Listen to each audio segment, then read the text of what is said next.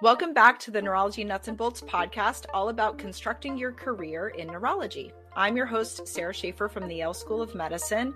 We are going to pick up right where we left off on academic contract negotiation.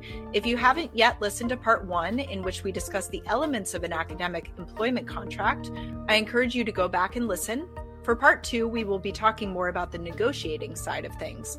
We have our 3 guests with us. We have Louise McCullough, Professor and Chair of Neurology at the University of Texas, Houston, and Chief of Neurology at Memorial Hermann Hospital, Lauren Sansing, Associate Professor of Neurology at Yale, and Karen Davila, Board-Certified Healthcare Attorney at the Florida Healthcare Law Firm. Louise, tell us what the process is for negotiation of a contract. What are the actual steps? Meeting with applicants, offers and counteroffers, approval by the chair and other people that people should expect? Great. And usually it starts on our end with, okay, we need another physician or we need this particular research niche. We'll ask the institution if we can recruit. And then usually an ad will go out. We don't tend to use many search firms. We have a UT website, and sometimes it's just word of mouth or recruiting from within your own fellows or your own residents. But the first thing that usually happens is ad is posted. You apply for that ad as an applicant. You may look at these websites. There's sites on the AAN. May hear from word of mouth. And you apply. And there may also be a recruiter involved, depending on what sort of venue you're going into. And then you apply for the job. You meet usually with the either division chief. You usually meet with the chair. Things have been a little bit different in the era of COVID, where we're doing a lot more interviewing online because of travel restrictions and surges. So we have people that are getting hired. We're actually just hired one that we have not actually seen in person, which is very, very different kind of model. So usually you meet with the applicants. Traditionally, when people are looking and they're really interested in the job and they're interested in you, then you have a site visit where you meet other faculty. And that's also a very good fact-finding kind of time for an applicant to, ask, well, how is the culture here? How have you done here? What are some of the positives? What are some of the drawbacks of this institution? That can be very helpful for an applicant. And then usually you will, if it's mutually amenable and you seem like a good fit for the institution and the institution is interested in you, then usually will come a offer letter. We will often get a pro forma offer letter in the request to recruit and then do a formal offer letter. Sometimes people will come back with counteroffers. Personally, that is difficult for like a state institution like UT, because once the contract has kind of gone through the dean, you have to kind of do everything all over again if you're going to negotiate. So my own practice and style is to be very transparent upfront and say, this is what your job is going to be. This is, what your compensation is going to be. This is the amount of research or startup support. This is, my commitment for a research coordinator. I try and get those all into the original offer letter so we don't have to go back and forth. And then once they've seen it and approved it, they sign it, and then you join us as faculty. Sounds easy. The negotiation should kind of be done before the formal offer letter comes out. That's where you meet with the chair or the person hiring you and say, I really need a 50% research coordinator for the first 3 years. And that goes into your offer letter. But that discussion should really come up, during in face-to-face meetings. So Karen, where do you advise your clients to start when they're approaching this process? And what are some strategies for successful negotiation? Exactly what Louise said. When you're meeting, that's when you should be negotiating already. So negotiation starts during those first meetings. But to get there, you ought to think very carefully about what your needs are. So every candidate is different and has different priorities. And if you know, for example, that you need to stay in the area for some long period of time, consideration about whether the agreement will restrict you or not allow you to practice in the area is pretty significant. And so letting the chair that you're discussing it with know is pretty important. In terms of success, again, if you haven't started there, it is a bit of an uphill battle. So having said that, when you get the offer letter, it may feel like there is nothing you can negotiate, but there still is an opportunity to do it in many cases, particularly where it is a non-substantive point for the university, but maybe substantive for you. So the only other thing I would say is I would step back even further from a particular offer and think about what other offers there are out there for you at the moment. So do you have several opportunities that you're considering? Are you doing a side-by-side comparison of those and evaluating the relative merits of each based upon your priorities? So again, you put your priorities filter across that and determine which one is optimal for you. And then you don't try to negotiate every single point that you are concerned about. Some of what I've noticed in academic contracting is a lot is done by faith in the university, faith in knowing that the university will treat you fairly when the time comes, if anything should arise that requires you to sit across the table again and discuss your performance or whatever. And much of it will not be in front of you in the form of the contract. So you have to really, to some extent, identify your priorities and then focus on those, but not on everything, because you won't be able to get everything you want. Excellent advice. We're going to go through some of that nitty-gritty a little bit later. Lauren, as a researcher, you did mention this a little bit earlier, but I'd like your advice on negotiating from that perspective. What types of things should be on the minds of clinician scientists when negotiating their contracts, both early in their career when they may not have as much grant support and later? Yeah, those issues really, in my mind, fall into two big buckets. One bucket is your time. So how much time will be protected for research when you have funding? And probably most importantly, how much time will you be protected when you're just starting out and you don't have funding yet, but you're, motivated and the institution is investing in you and investing that in that sort of gamble that you're likely to get funded because of your track record and your mentorship and the fit and the research question. And then the other big bucket is resources. So whether that's space or startup money to buy equipment or to hire team members, that's another really important thing to think about. So in terms of time, there's some standards for what's kind of expected. If you're expected to go for a career development award that's going to require 75% of your time once you get it, it's unlikely that you'll be successful if you start out with, only a small amount of your time being protected. You really need at least half your time or more dedicated to research. Otherwise, you're going to get off track. You're not going to be as productive as you're going to need to be successful. And then in terms of negotiating money, space and hard money to hire people or buy equipment, the amounts are really variable across institutions. And so it's hard to compare like a dollar amount from one place to a dollar amount in the other when you have to really think about, well, what's already existing.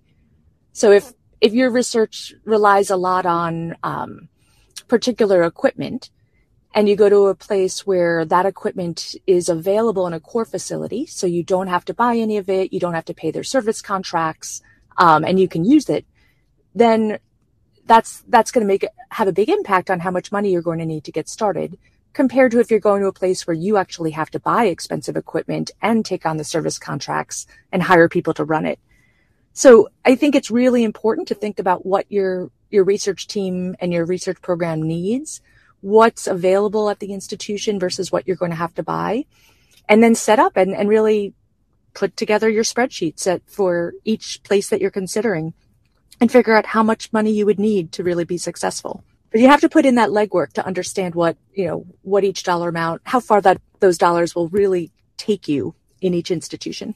That's excellent advice. Thank you. Karen, you mentioned some of the little things that might be important to somebody, such as office space or moving expenses, but that might not be as spelled out in a contract, or might be something that you feel is a little bit too small scale to worry about or prioritize in the negotiation. Do you have any experience with the negotiation of these types of things that you want to share? And how would you advise our listeners about whether to prioritize these types of small scale things?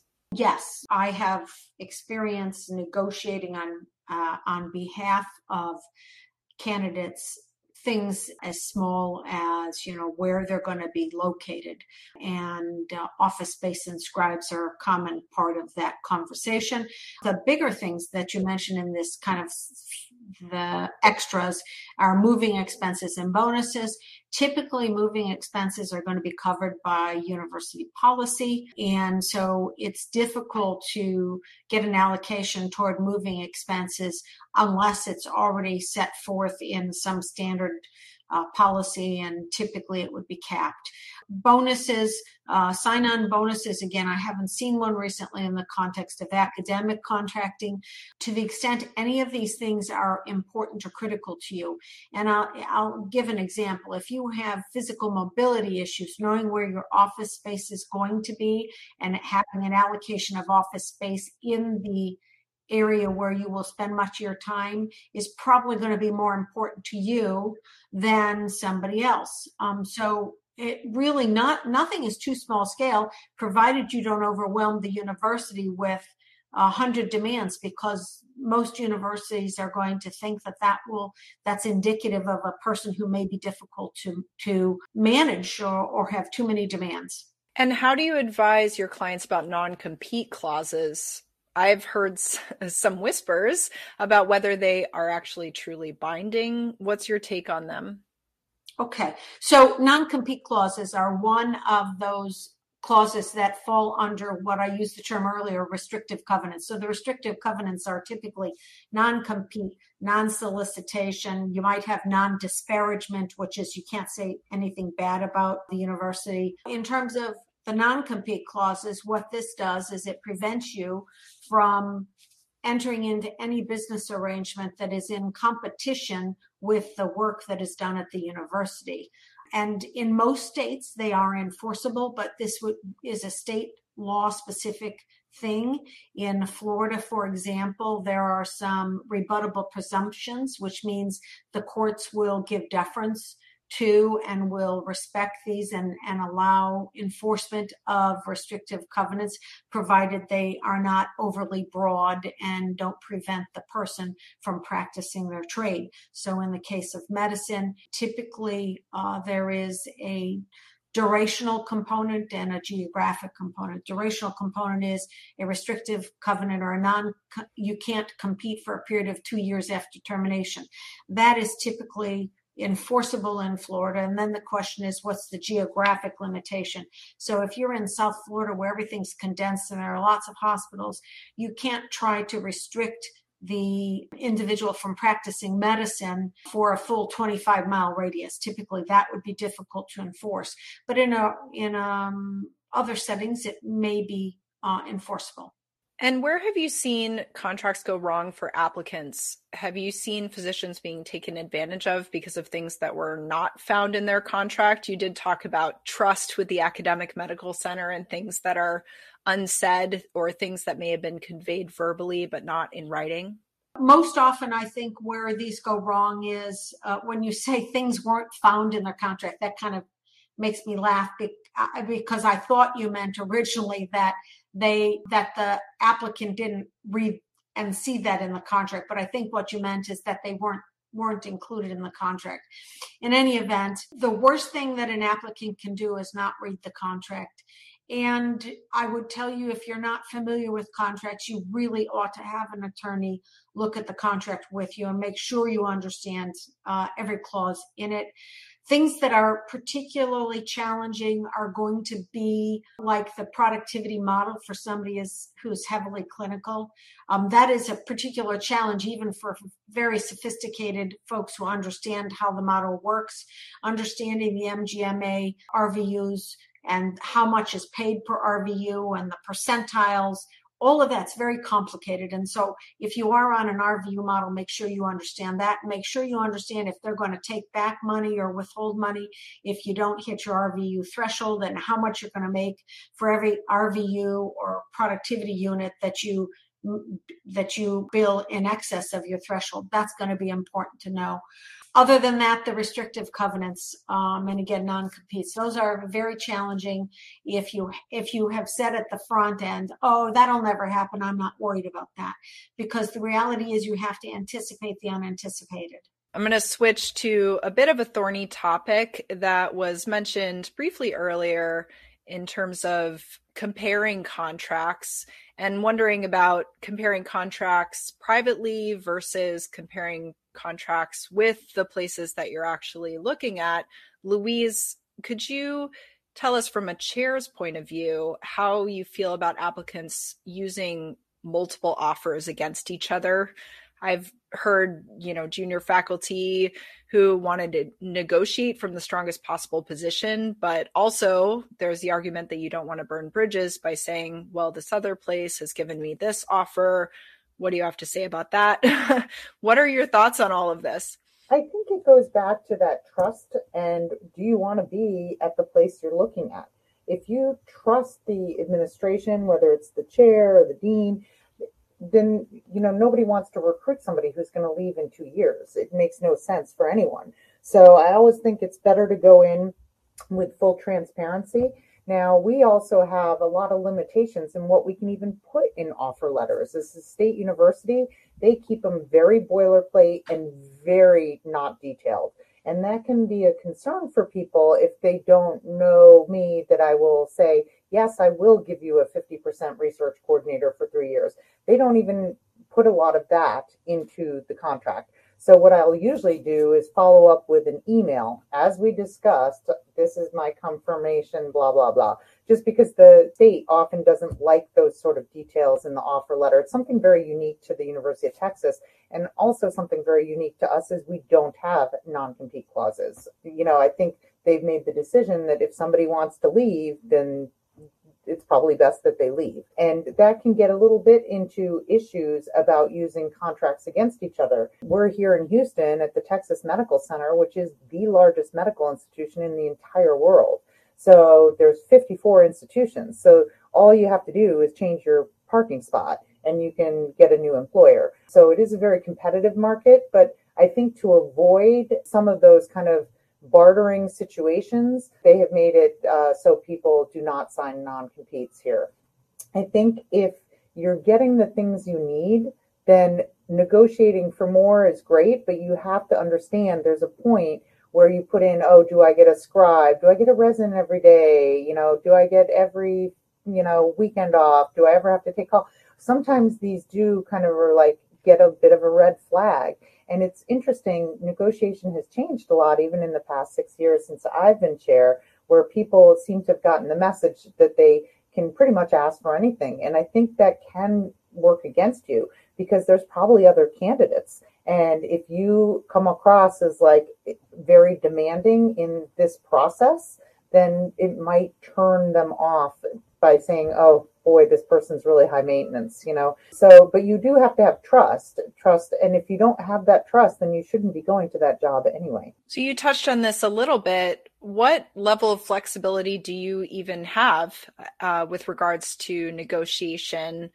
What aspects of the contract are versus are not negotiable at an academic medical center where, as you said, a huge portion of the contract might actually just be a boilerplate from the institution? Exactly. So you do have flexibility, but, I always tell the faculty that, have been here for a while, or faculty that need something or a new hire, just tell me what you need to be successful. I want you to be successful, right? Because that makes the department successful. So if there's barriers to your success that, oh, I'm spending too much time in clinic, I need help making templates for Epic, oh, I need a scribe, I will usually, say, absolutely. If this makes you more efficient, then I'm all for it. And especially you want to get either the protected time or the clinical support or the equipment, as Lauren mentioned.